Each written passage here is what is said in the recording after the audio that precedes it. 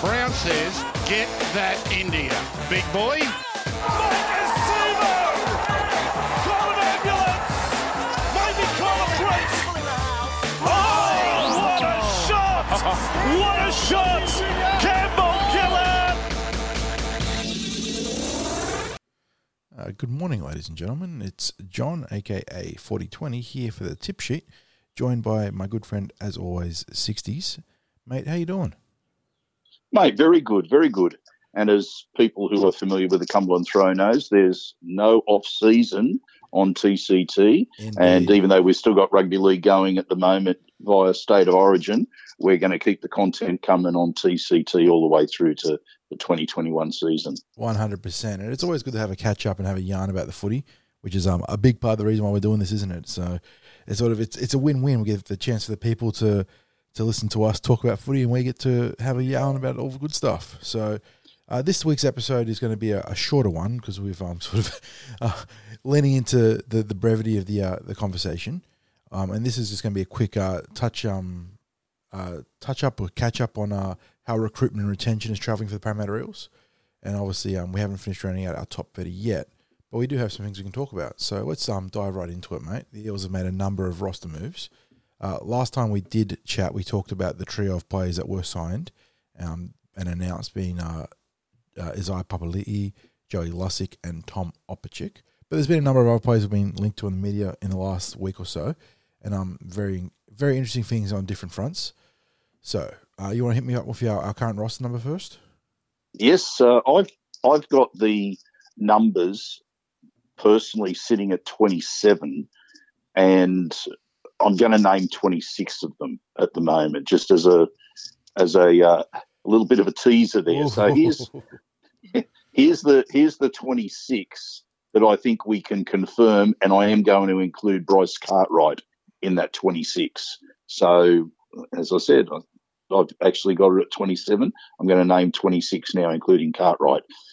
Danny Alvaro, Wonga Blake, Dylan Brown, Nathan Brown, Regan Campbell-Gillard, Bryce Cartwright, Hayes Dunster, Blake Ferguson, Clint Gutherson, Dave Hollis, Sam Hughes, Michael Jennings, Oregon Kafusi, Sean Lane, Joey Lussick, Reed Marnie, Ryan Madison, Mitchell Moses, Murata Nyakore, Tom Opachik, Isaiah Papali'i, Junior Paulo, Jordan Rankin, Micah Sivo, Will Smith, Ray Stone.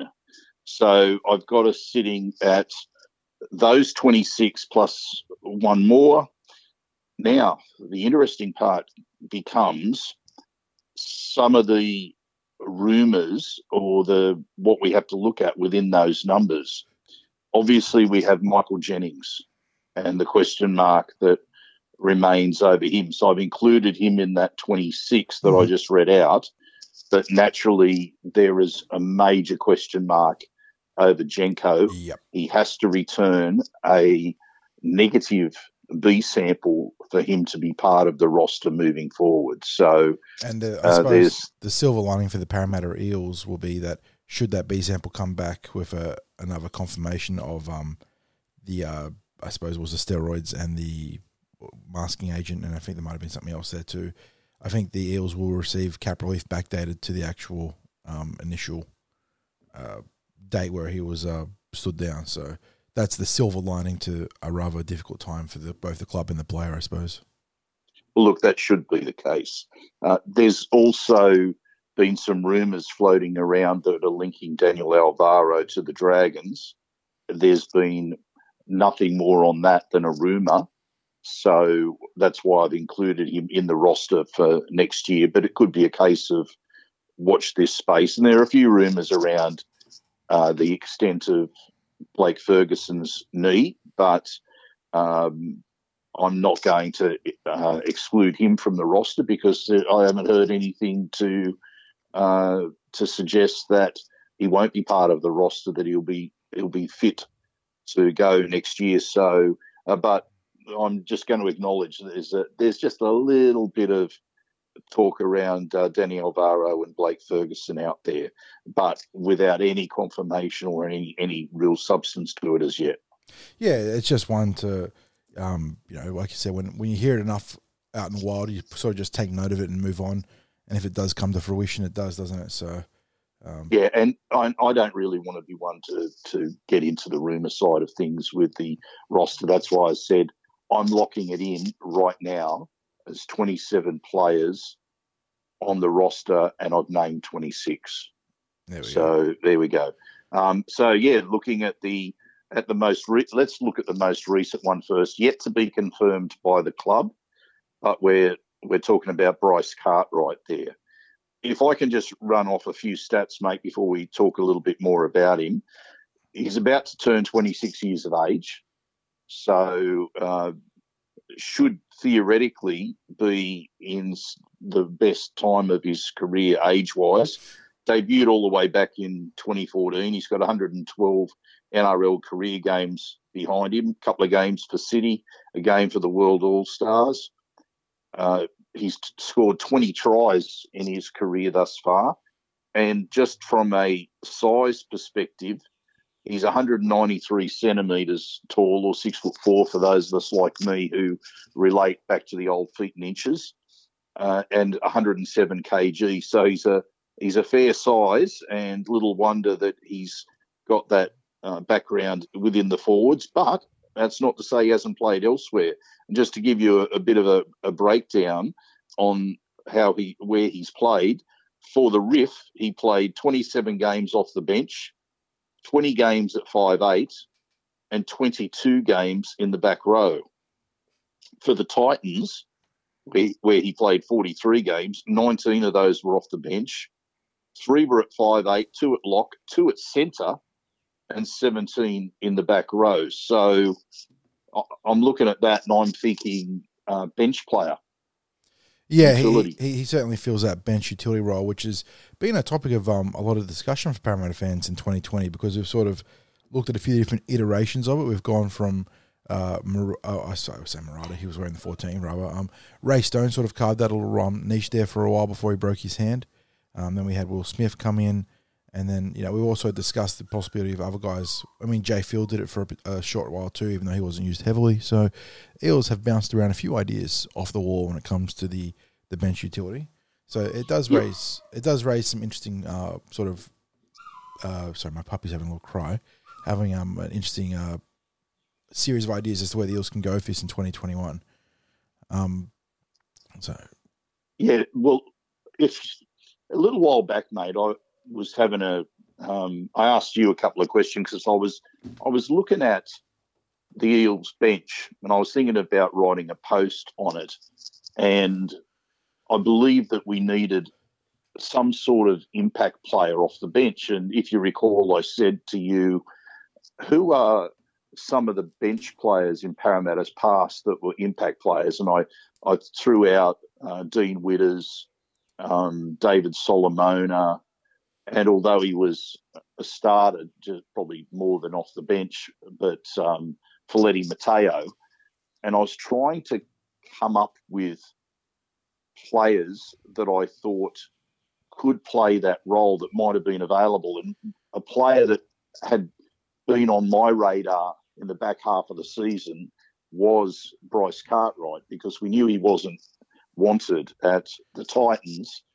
And I'm actually really, really pleased that Parramatta have gone ahead and signed him. I know there's issues that people don't like around Bryce Cartwright with his attitudes towards vaccine, his anti-vaccine beliefs.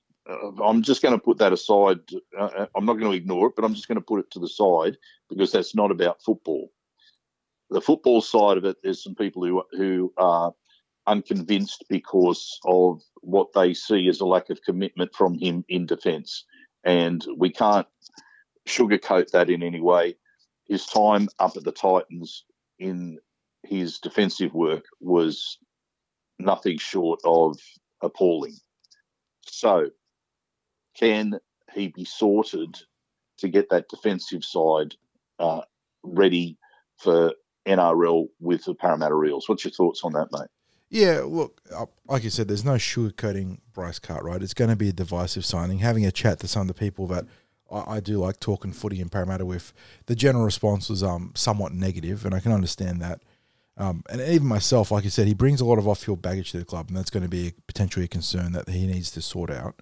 So, like you said, you put that aside just for the moment. You sort of try and isolate the football side of Bryce Cartwright, who is the old riddle wrapped in an enigma sort of player, because in terms of talent, he is up there with any player in the NRL. He's got everything. He's got, like I said, that awesome, starting from the awesome physique in terms of his frame and build. He's got the soft touch and ball skills of a Sonny Bill Williams in his prime when he really wants to switch on. But unfortunately, he has that, lack of intensity in defense. So that's going to be the big issue initially in terms of cracking the Eels, because the best parts of our 2020 season, indeed our build under Brad Arthur, has been the defensive aptitude and sort of inclination to, go 80 minutes tackling hard. But yeah, it's interesting because it's as much as you might sitting there, if you may not like this is a low risk, high upside signing, because he's coming in on essentially what I'd say would be close to a minimum wage, or close enough that it's not going to make a difference to the salary cap. And he's going to give you a chance to get a player that could be a borderline rep level difference maker. So, and it is worth noting that, I can't verify this, but I do remember seeing an article when we sort of initially vetted our interest about a week ago, saying that the Sydney Roosters also made very serious inquiries into potentially bringing Bryce on board. And that sort of shows you that, you got another, real alpha club in the competition that sort of acknowledges that he could be a difference maker and worth the risk. Yeah, absolutely. And I think you touched on the skills base of Bryce Cartwright. I think he's right up there, even though they're different types of players and different positions. But to me, he's right up there, maybe just below Junior Paulo in terms of what he can produce out on the field. The ball skills, the kicking skills. He's someone who I see, if he cracks first grade, that he will be used for his impact in attack. So it gives us a different dimension, because looking at who we've been able to bring off the bench in recent seasons, I don't know that we've really had anyone who fits that bill. No, but it is worth making that point when you draw that comparison to Junior, that part of what makes Junior so dangerous is that he's willing to do the hard work as well as the flashy stuff. Yes. That's what Bryce needs to learn when he comes to Parramatta, is that, the ball playing and all the razzle-dazzle stuff is awesome, because it can be the huge, the difference-making sort of stuff we need off the bench. But your game needs to be built on the ability to take on the line and do all the hard work first, so the defense has to respect what you can bring to the table as just that classic edge back rower. I wonder, and this is just something that I'm throwing out there, I wonder what Bryce Cartwright's level of fitness has been in recent seasons, because the way that I see people's commitment to the physicality of rugby league, and let's get straight to the point that defence is all about attitude and physicality. If you're not into the physicality of rugby league, you're going to be a poor defender. And I wonder whether if he's had any question marks over his conditioning, because as soon as you've got a question mark over your conditioning, I don't believe you can commit to long minutes. And I wonder then whether that shows out in that attitude towards defence. I think that's going to be a highly relevant question. And I suppose you can sort of take a gander at how the Titans travelled this year. And I know Bryce and the Titans parted ways early in 2020. But prior to that, the Titans had always been, also ran by a very generous definition, running, in the running for the wooden spoon for the last number of years. And this year, under a new coach, under Holbrook, they did look fitter as a unit, and they defended better and they attacked a lot better. So I suppose that there could be, that sort of leans into the idea that not only Bryce, but maybe the entire Titans outfit in recent years weren't in the best shapes right until getting this particular coach. Yeah, I think that's probably a question that we might see answered during the pre-season about obviously I'll get to watch a bit of the pre-season. So I'm going to be interested to see how he goes with some of the conditioning work that Trent Elkin will put them through, and whether he's kept himself in better shape since he's left the Titans, because I've seen a bit of social media with him working in the gym at St Mary's Leagues Club, trying to keep himself in the sort of shape where a club would be interested. So ultimately for Bryce too, this is a massive personal challenge. I like to think that he got a real kick up the arse and a real wake-up call, because he strikes me as the sort of player that's cruised throughout most of his rugby league career, like the student that is obviously very intelligent in terms of, you know, all the test stuff, but doesn't actually study. And, you know, he's the football player that has had all the natural talent and all the skill and hasn't had to put in. And that's carried him through Penrith and the Gold Coast for those 2 stints. And now he's being, you know, booted out of 2 clubs, and no one in the NRL wanted to touch him for an entire year, which, you know, would have probably stung him. And I'd like to think that was the wake-up call he needed, and he's going to come into Parramatta fit and hungry and looking to really prove that he can be the sort of footballer that he should be. And just before we move off talking about Bryce Cartwright, you mentioned before about the low-risk potential high uptake from his signing. Yeah, he's going to be on the sort of money where, if what's reported is true, and I believe that it would be, that it's the sort of money that a lot of the players in the lower end of the roster who barely get out of playing reserve grade earn. Yeah. So regardless of how you sort of sit on the old Bryce Cartwright divide, and like I said, I can understand people that have a lot of reservations about this, because I do too.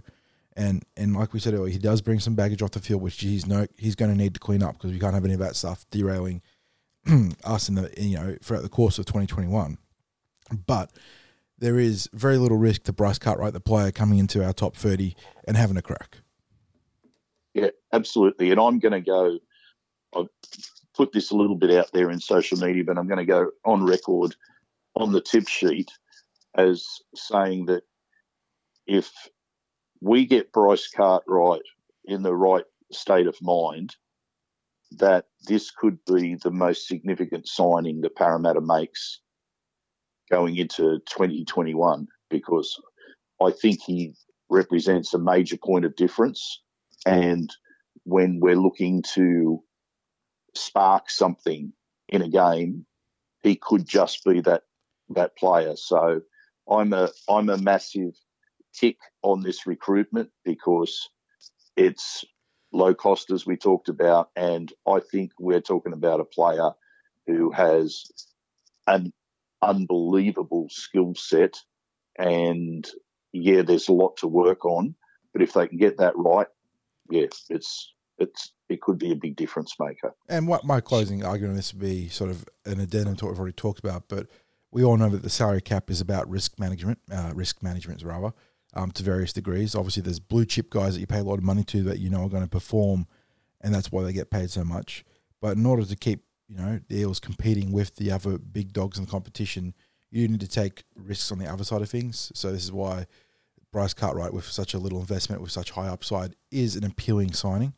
So just keep that in mind, that we do have to take some chances in these regards as a club that hasn't got the sort of third-party support that the Roosters, South Sydney, Brisbane, when they've got their shit together, all those sort of clubs have. So you do take some chances, and this is why, like I said, even if I'm not a huge fan of Bryce as it stands coming in, I can understand why we would roll the dice on him.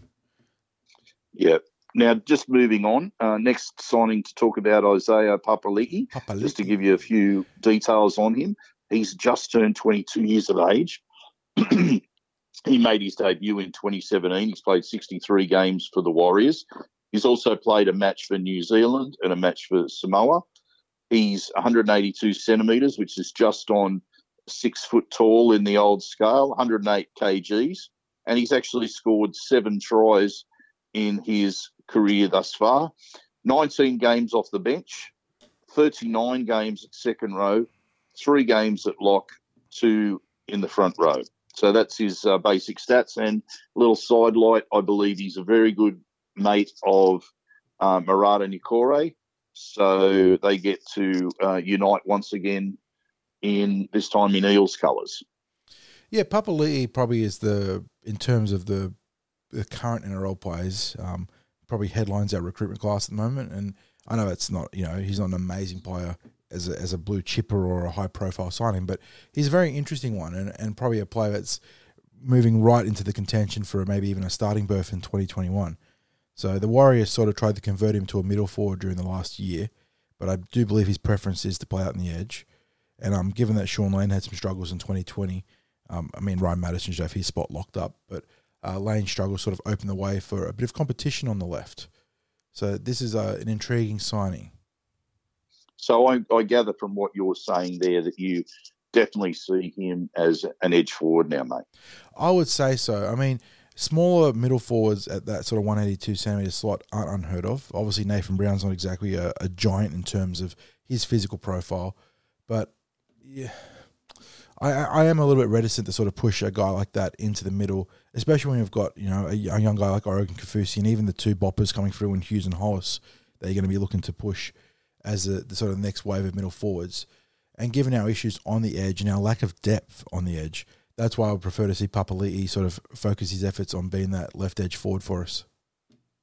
Yeah, and it certainly does provide us with, as you say, that option to look at what Sean Lane's role will be going forward, because if he then becomes more of a middle forward, or perhaps they might even keep that strategy that they used with Lane where he would start games on an edge and then shift into the forwards as part of the rotation, and then that allows you to have someone like Papali'i on the bench who comes on to play on the edge.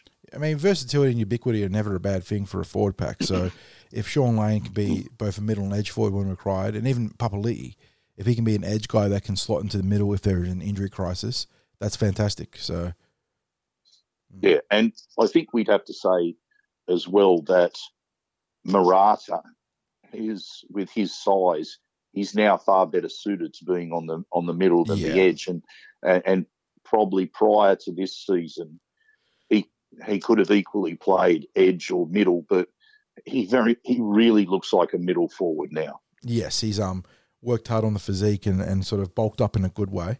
Obviously not putting on the fat, but putting on the muscle, and has certainly found a niche in the middle that is fantastic for the team. He brings that energy and sort of aggression that you love to see in a middle forward. Now I'm going to put you on the spot, mate.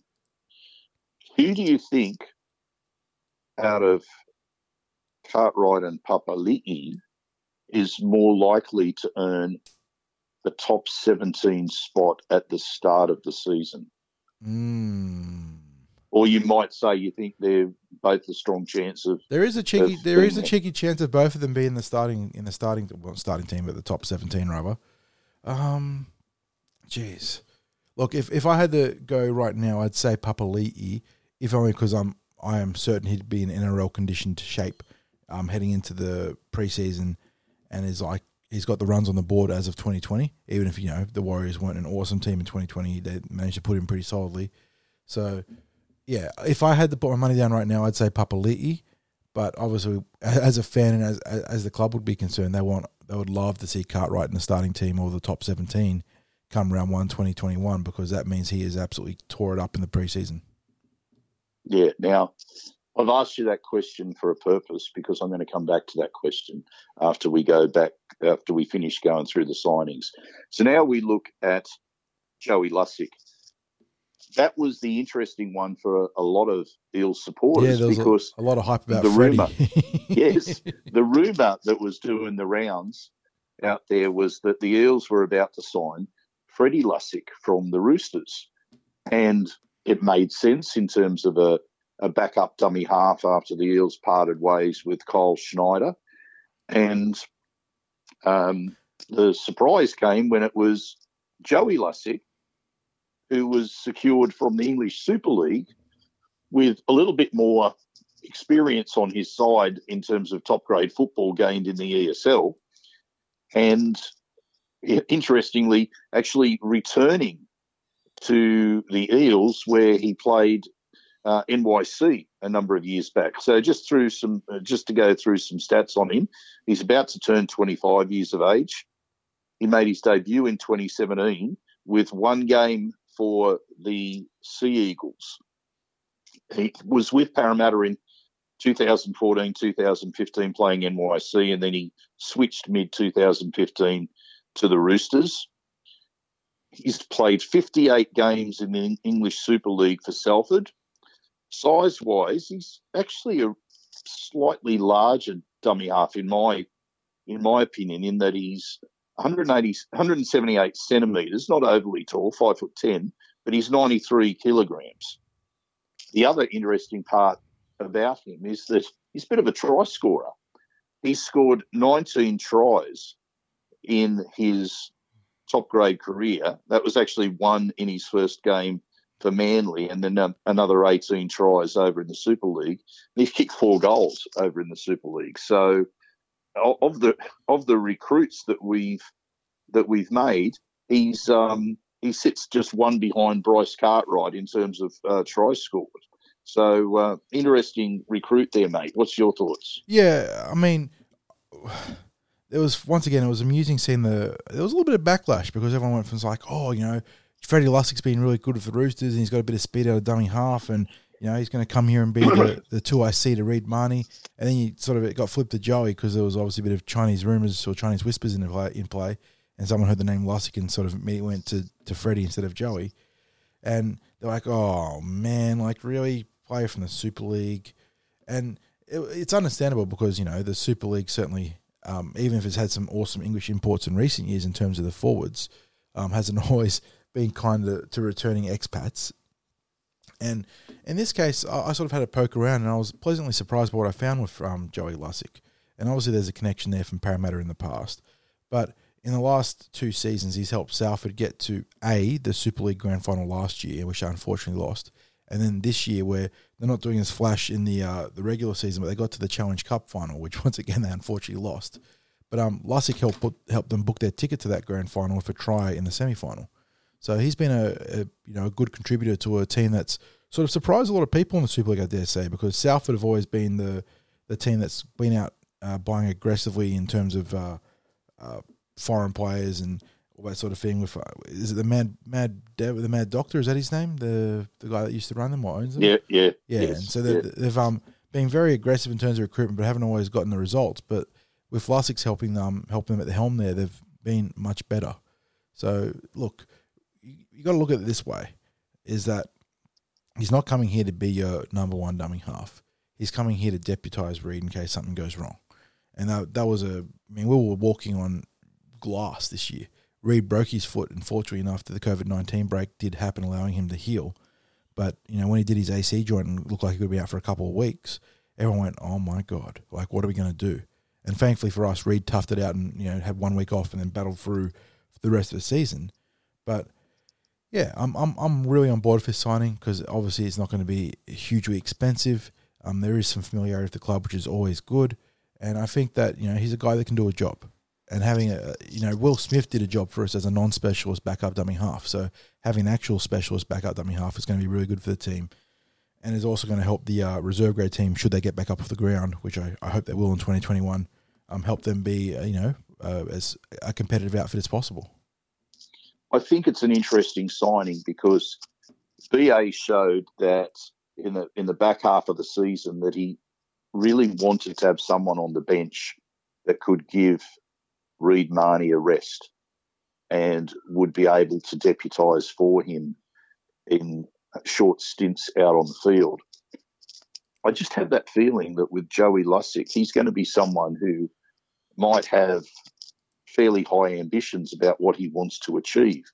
And so while the Eels are buying him as a backup option, I've got a feeling that he's going to push every possible area of his own game to give himself a chance of starting on the bench at the very least, which then puts a question mark over what does that mean for someone like Ray Stone, who was on the bench as a utility forward who could cover dummy half. And I actually think, looking at the background of Joey Lussick, he could almost do the same thing because he's got a little bit of physicality about his game, where at a pinch he could be covering, I don't know, say a bit of a roving lock position, depending on what might happen in a game. So I think it's an interesting signing. Any last words from you on that, mate? Yeah, and it is worth noting that around the NRL, there has been a trend to bring back that number 14 sort of dummy half utility. I think you look at the top clubs, and obviously the Sydney Roosters, for necessity almost, went through Lussick and Verrills. But even then, Verrills had carved out a niche for himself last year to really push Jake Friend, and this year you saw Freddie Lussick do exactly the same when Verrills went down for the ACL against us. So, and you keep stretching for that, and I know Brandon Smith has a more unique role given his interesting skill set in terms of ball running and whatnot, but he does a similar role for the Melbourne Storm. So there's a lot of old school sort of everything old is new again trend with the number 14 coming in and deputising the hooker. Well, now we move on to the last of the currently confirmed signings, and he's actually the oldest of the currently confirmed signings, which is Tom Opachik, because he's just turned 26. So he's just a little bit older than... Absolute dinosaur. Than Bryce Cartwright, but that gives you an idea of the age group that we're recruiting. He made his debut way back in 2016 for the Broncos. Since then, he's had his injury concerns. He's only managed to play a grand total of 43 games in the NRL across the Broncos and the Cowboys. He's listed as 183 centimetres, which again is around that 6 foot mark. Quite sizable for a centre in that he's 100 kgs and 14 tries scored in those 43 games. He's played virtually all of his matches at centre, a grand total of 37 matches at centre. He's been on the bench 5 times, and he's played wing on 1 occasion. So that's his stats. Now, I'm pretty sure that the Eels had a bit of a nibble at recruiting him when he was back at the Broncos. It's just there in the back of my mind that he was a target a couple of years back. That seems quite possible. And when you consider that he's someone who is probably, he's more in that, would you say he's more in that defensive centre mould, renowned as a That as seems solid? to be the consensus, yes, that he's a sort of plus defender with, he's a competent, with the ball in hand, but nothing flash. So yeah, he's potentially a short-term backup at this stage, and we're saying at this stage because we're not giving any of these blokes too much potential in terms of what they might be capable of. We can only really judge on their recent form, but he's potentially that backup for Michael Jennings should Jennings be banned for a number of years and his career effectively ending. Is he the centre that you would want recruited to replace Jennings as like a targeted recruit in that respect?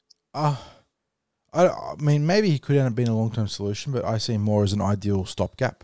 He really plugs that hole nicely, can slot into the centre role without being a complete liability, which, is one of the more defensively intensive positions when you're sort of left posted up in 1-on-1 or 2-on-2 situations. So maybe he ends up proving that he deserves a long-term deal for us, and that'd be absolutely awesome. It's always great to hit on those, raw diamonds or diamonds in the rough in those spots. But yeah, I just see him as a guy that can come in and do a job, which is really good for Parramatta given what's happening with Jenko.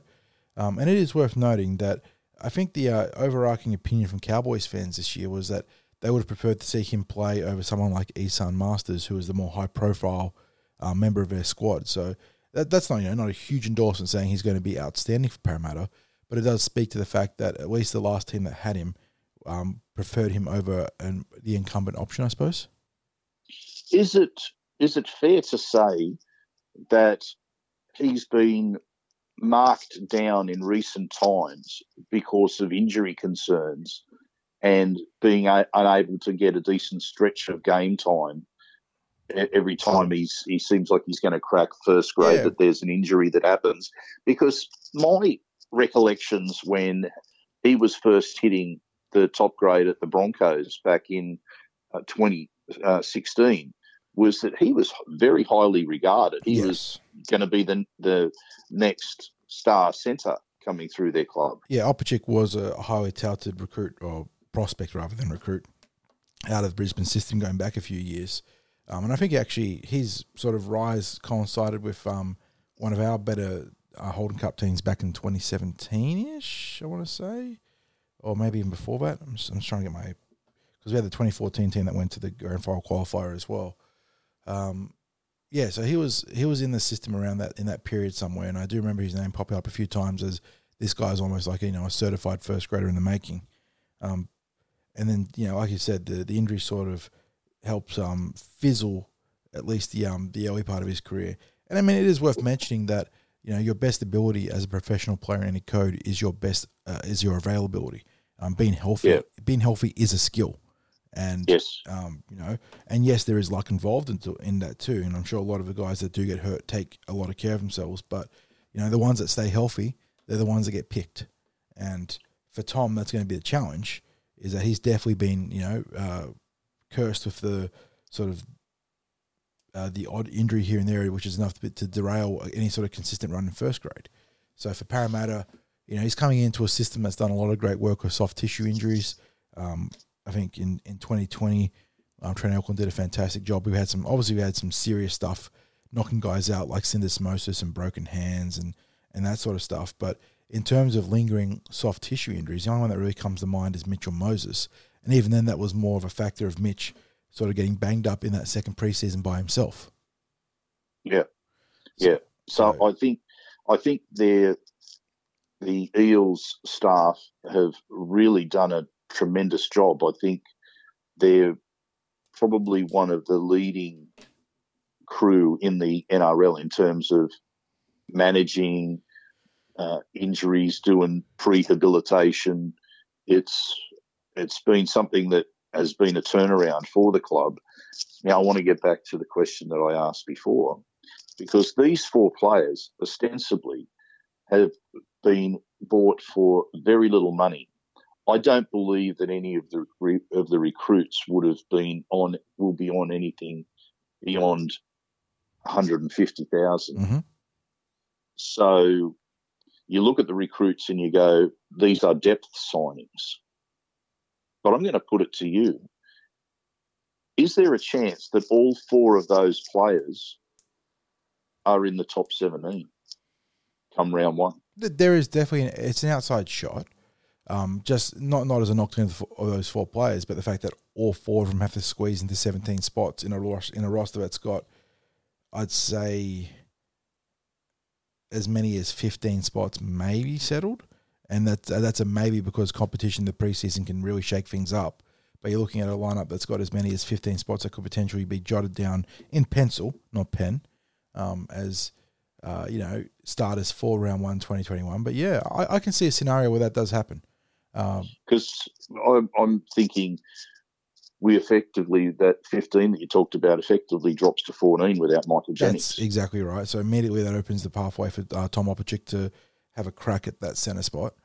Yes. And we know for a fact that based on what we saw in 2020 that Brad Arthur would be keen to see a bench hooker or super utility, so that sort of gives both Cartwright and Joey Lussick a shot. And if Cartwright's good enough, he can also force that not even a second utility spot, but like a specialist sort of forward spot. So that sort of gives you a utility Cartwright and then Murata, and then you sort of take your best middle forward after that. So, and that could be Papali'i pushing Sean Lane to the bench. That could be Papali'i coming off the bench. So yeah, I could see a scenario where all four would start, but I wouldn't put my money on it. Well, I think there's a strong likelihood that two of them are part of the 17 come round I one. think 2 is a very good bet. Yes. So just now that we've covered the ones that are either confirmed or we believe are definite signings, let's just touch a little bit. It's not really our go, but let's just touch a little bit on a very strong couple of rumours that are dip out the toes there. into the rumour mill. Yeah, just a touch, because we know that people enjoy talking about potentialities. So Bevan French is a very, very strong rumour that's out there. It's been at the around moment. for weeks and almost months now. So Yeah. one-time Parramatta wonder kid, obviously came in and scored a million tries as a rook, and then couldn't quite go on to consolidate his position in the team, unfortunately, because he was absolutely awesome watching him on the wing as a very unique presence out there. Obviously a smaller frame, but very fleet of foot with some insane football skills. So Bev's gone over to the ESL in the last couple of years with the Wigan Warriors. Is that correct? Yes. And he is, as no one would be surprised to hear, he's done really well for himself. The sort of the faster game, obviously the lesser defenses over there have really paved the way for him to play this hybrid 5'8" fullback role over there. And if I'm not mistaken, I think he's either in the running or the actual lead contender for their Man of Steel award for this season. So he's absolutely killing it. And yeah, he's been linked multiple times now. I think going back to a Chamis or Carianis article a number of weeks ago. So a medium have a bit of clout in terms of breaking this stuff. And since then, we've had his manager confirm this week that the Parramatta Eels are in the running for his signature, but they are up against a pretty stiff counter offer from Wigan, who I believe have something on the table in the vicinity of $350,000 a season. So that is very good money, obviously, for young Bev. And I do say young Bev unironically because he is not an old man by any means still.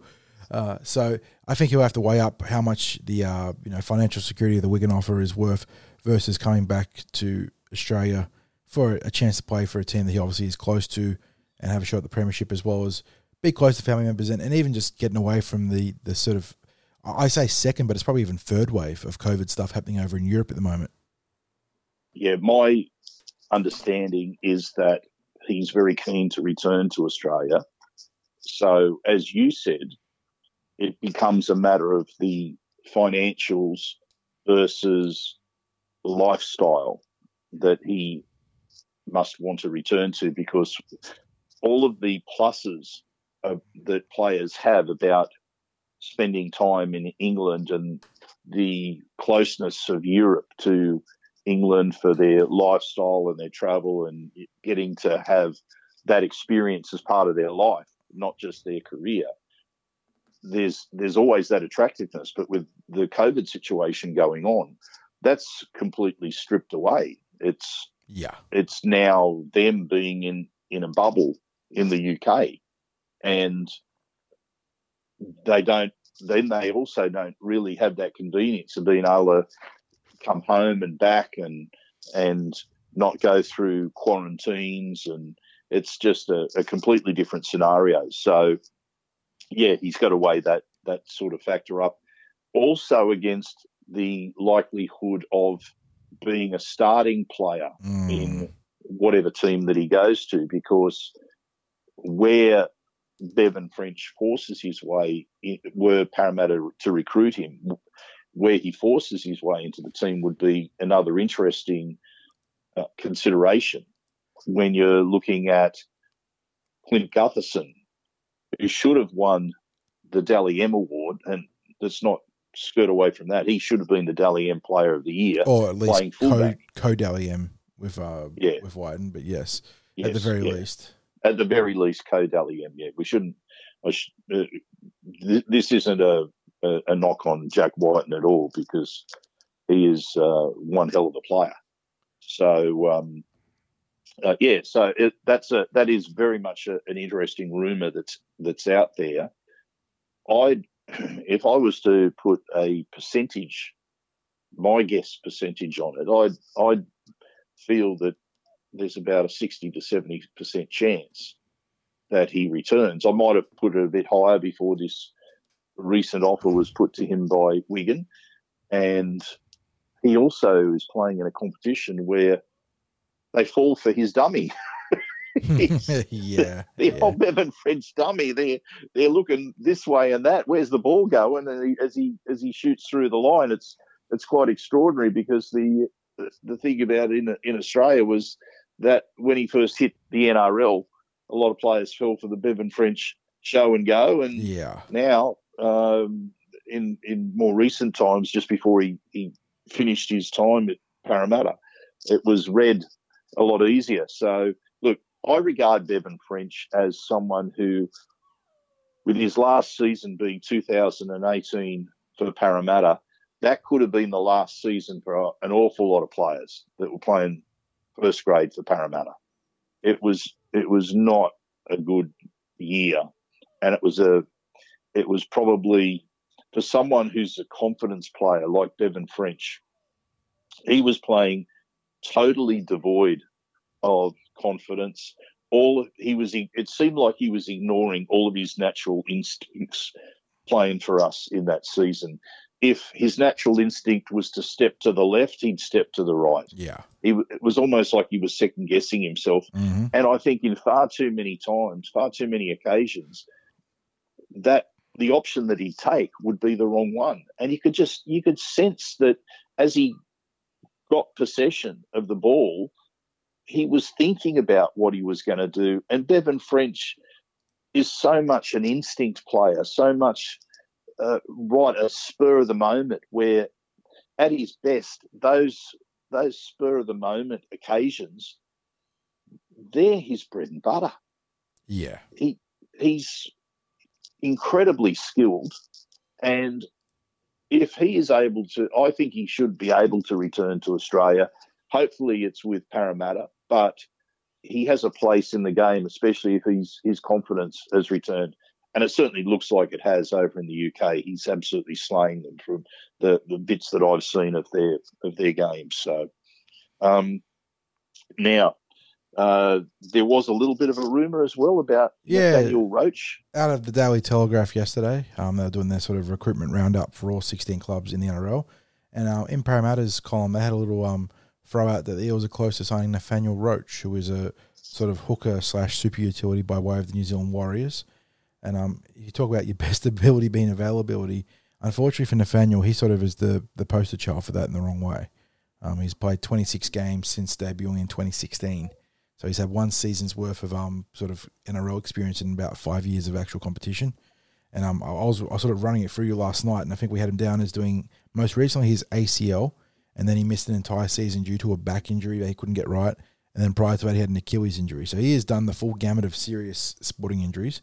And to his credit, he's still battling away. But yeah, he's been linked to us surprisingly on a development contract. So I do wonder if there's some wires being crossed there, because as far as I understood, we had our development contracts mapped out already for some of the young kids. And having Nathaniel on a development contract also sort of handcuff us to not being able to use him until June 30, barring a severe injury crisis. Yeah, it's certainly one out of left field, considering there's already been the confirmed recruitment of Joey Lussick. I'm not ruling it out. It almost ends up being a little bit of a Warriors connection there with Murata and Isaiah Papali'i. That is something that is worth not disregarding, because like I said, the Eels have to find a way to make a difference in the salary cap with no huge third party component to their overflow to their sort of value of their players. So you go shopping where clubs are selling, and the Warriors indicated they were selling this year, and that's sort of where we landed Papali'i, and that's why it wouldn't shock me if Nathaniel Roach was also a potential value pickup from them. Yeah.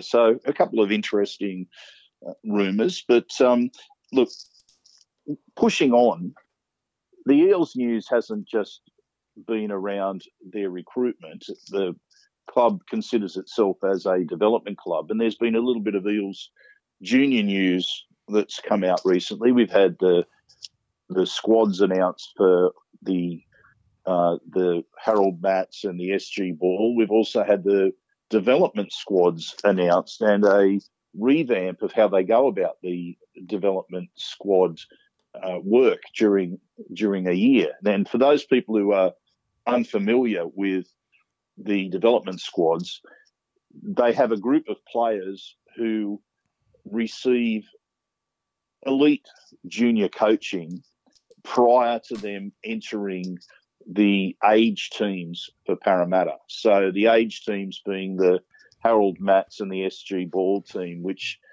in previous years has been under 16 and under 18. I believe next year it'll be under 17 and under 19. Yeah, so a big shake-up in the district reps, regardless of what Parramatta are doing with their actual pathways.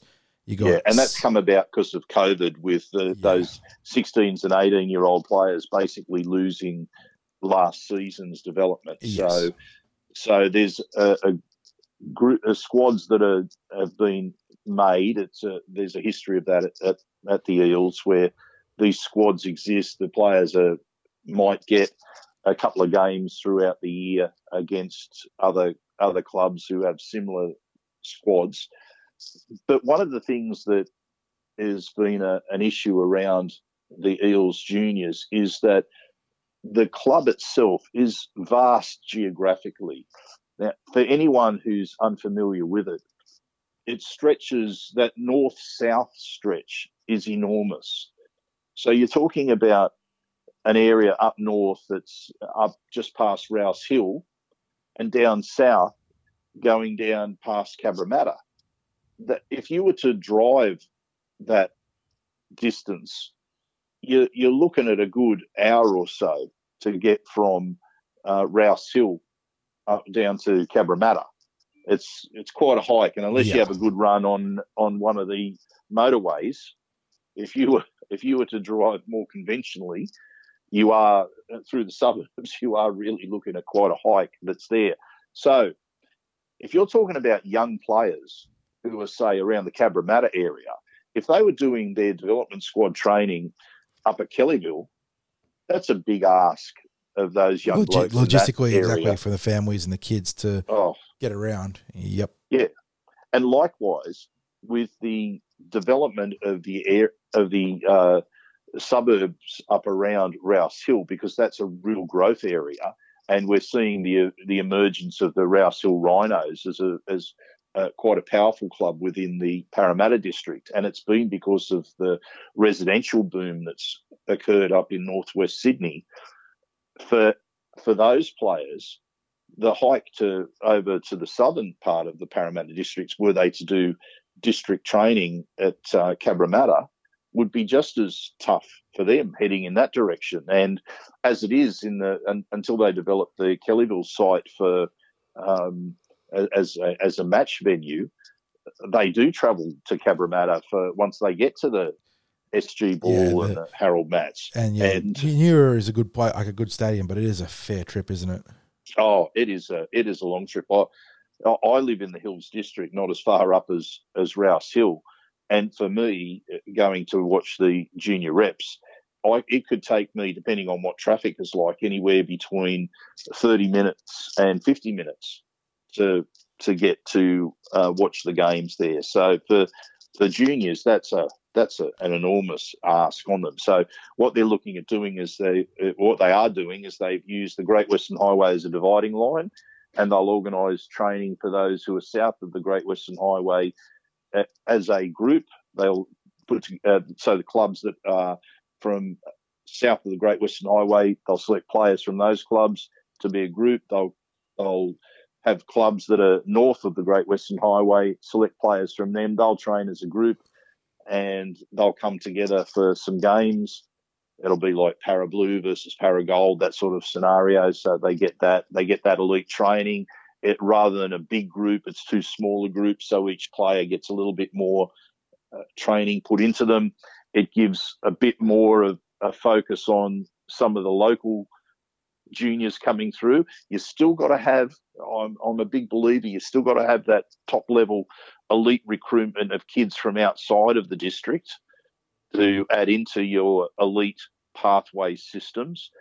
But this at least ensures that they give themselves every chance of maximising the local juniors and any talent that might be out there. So I think it's a good move. Yeah, and it's something sort of in line for times too, because you've got to remember that with all the COVID restrictions taking place still, that, their ability to go out into the country and sort of run those programs like they would in the past has sort of been handicapped. So this is their response in order to move in house and sort of prioritize what they can control. Yeah, so I'm giving this move a tick, and also they do have that senior group of in a development that squad. sort of pseudo open age for the young guys that are good enough to mix it up with kids a year or two older than them. And actually, there's some ones in that group too that are a little bit young, even though they're in the senior group. So it's not throwing them to the wolves in terms of being up against some of the bigger fellas in the 17s age group, which it'll be next year. But they're still getting that elite training and preparing them for that step up into the 17s. So it's an interesting time. And the one thing I just want to touch on before we leave these juniors aside is I had a bit of a look at the Eels SG ball squad next year, the under-19s team. And to me, just on first glance, there's quite a few in that who were part of I think it was the Laurie Daly Cup, which was the second level, those that hadn't quite cracked the SG ball team. Exactly. And there's quite a few who were in the SG ball team last year that even though the age has gone up to 19 so they could remain in that group, they've been elevated up to Jersey Flegg level. So you're looking at the type of the sort of the players we're talking about here are Caleb Towie, Peter Tateo, Josh Tuapolotu, Penny Towie. I'm trying to think anyone else. Matthew Komalafi. There's like a whole suite of like the sort of the core players. And I expect we're talking about Sean Russell, Jacob Alpha, Will Penasini as well. All those players that were in their senior year of ball in 2020, but with the bump up in age group, could have been eligible to play this year, but instead they'll be prioritised into the Jersey Flegg, one would imagine. Well, they'd already been ones like Arthur, Russell, Loizu. Were part of the Flegg program last year. Last season, this year. Yes. Yeah, this year. They were actually bumped up a year early and were looking very, very good in the in their pre-season and in the trials and week one and then round one with a convincing victory there. So it's now interesting because there is a host of young ones there that would be eligible for the SG ball, and Parramatta's made the decision not to hold them back in the younger age group, but to push them ahead, and it very much gives that signal that the development club ethos is being followed through on. So we'll see where that leads. Good stuff. Anyway, mate. Good stuff. And finally, Origin this week. Yeah. Unfortunately, it looks like Quinton Gufferson won't win the race for the fullback jersey because James Tedesco has ruled himself healthy. But the good news is that he is in the starting team, taking part in the team at centre. And he'll be joining the starting team by another Eel with Junior Paulo winning a berth at one of the bookend spots. So that's a fantastic reward for those two men after absolutely amazing individual seasons and probably our best two players in terms of individual efforts this year, would you not say? Yes, it would. And I put the question out there on social media. When was the last time that the Eels had two players in the starting team? It would have been Hayne and Hindmarsh. Well, no, I was wrong because I thought it was Jared Hayne and Tim Manor 2011. However, I forgot about a high-profile Eels recruit in 2014, Will Hopewati. Oh, Hayne and Hopewati. Yeah, they played together. Yeah. That's a nasty little trivia question, actually. it is. I'd completely forgotten about Hopewati being selected in Origin during his time with us. Yeah, as a rook. As a rookie, played and then came back to us and ended up getting picked. Yeah, so yeah, it was an interesting selection that he made the team back then. So, but that as it turned out, that was the last time. So that was 6 years ago. I almost feel like putting an asterisk there because, in the scheme of things, I don't know. I just never. I don't look back on and this is with respect to Will Hopewadi. I'm not questioning him. I just don't. He doesn't relate to me as an Eels player. No. I just don't get that feel about who he was in history. I know he spent the 2 seasons with us, but yeah, I don't know. It's I just feel like he was a decent fella, and there was some circumstances around his departure that ended up having to be sorted out legally around contract offers, those sorts of things. But even aside from that, I don't know. It felt like he was a guest player. He was for a couple of years. Unfortunately, Hopper was the poster child of the sort of administrative incompetence that the Eels had to deal with throughout that period. I think that's a fair call. Yeah, I think that's a fair call, mate. So now with having RCG and Nathan Brown just on the fringe of that, how far back do we have to go to when there were 3 Eels players in the Origin team, or even 4? We're talking the 80s. Yeah, well, maybe 2001 because Mick Vella played back then. Yeah. I'm just trying to think who else, because that was when he sort of earned his Origin caps. Hindmarsh would have been in there with him. Kalo obviously is a Kiwi, so he doesn't get in there. Yeah. And then Daniel Wagon wasn't a Queenslander, wasn't he? Yes. So, yes. When did Jamie Lyon crack Origin? Oh my goodness! I'm actually going to have a look. 2001. Oh, Brett Hodgson. Brett Hodgson would have played. He probably doesn't want to remember that though, poor Brett. But there may have been, for those willing to dig into the research, there might be some gold that you can come up with there. But yeah, that's a good question to pose to our listeners. Yeah. So let's just suggest that all this adds up to us tracking in the right direction, and let's wish both Gutho and Junior all the best for their Origins. And in fact, this is the Origin debut for both players. So let's really wish them good luck in this game. And just looking quickly over the old Wikipedia articles, 2001 had Bobcat and Hindy in the team there. So there you go. Okay. But 2002 was Hodgson, Lyon, Moody, Hindmarsh, and Vella. So there you go. And then future Parramatta Eel Tamana Tahu also on the team there. So yeah. So 2002 was the big money if Parramatta was going through now.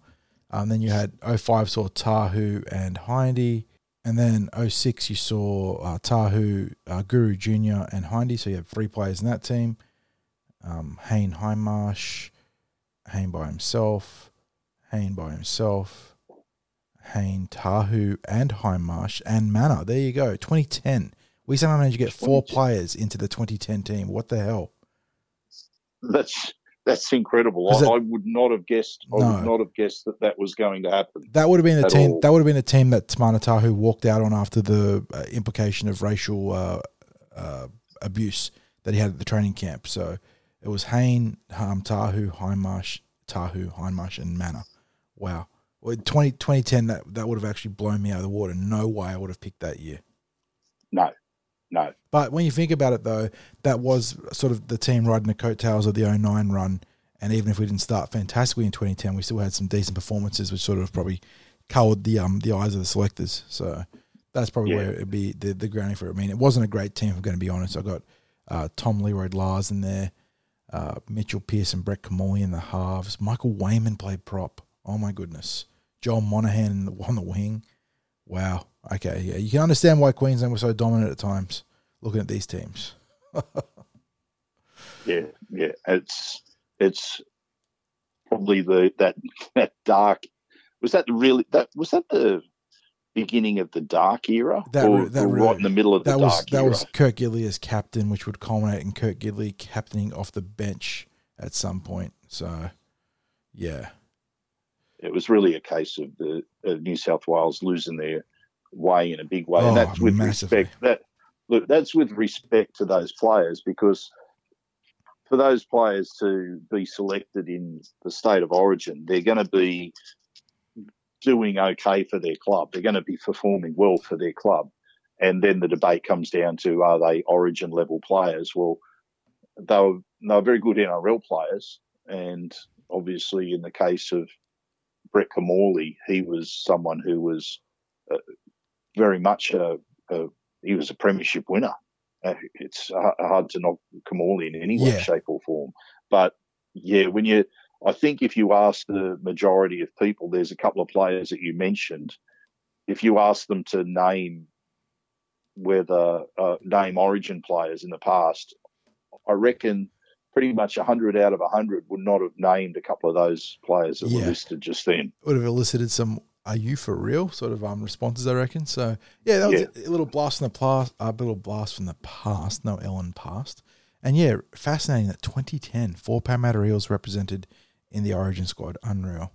So that's probably a fantastic place to wrap it up. So get out and support the boys on Wednesday night. Guffo making his Origin debut at centre and Junior at prop. That's absolutely awesome, and it's going to be a real great way for the both the Eels as fans and Eels as a club sort of track into the preseason, getting these guys some big time rep experience. Yep, and all heading towards a brighter future for the Eels. Exactly. So as always, thanks for having a listen, guys. It does mean a lot. And like 60 said at the start, we're just getting started on the preseason content. We've actually got some really cool stuff lined up in the near future. So keep posted. Not going to tease you too much on it, but some unique stuff and some unique chats, I think, coming up in just a short time.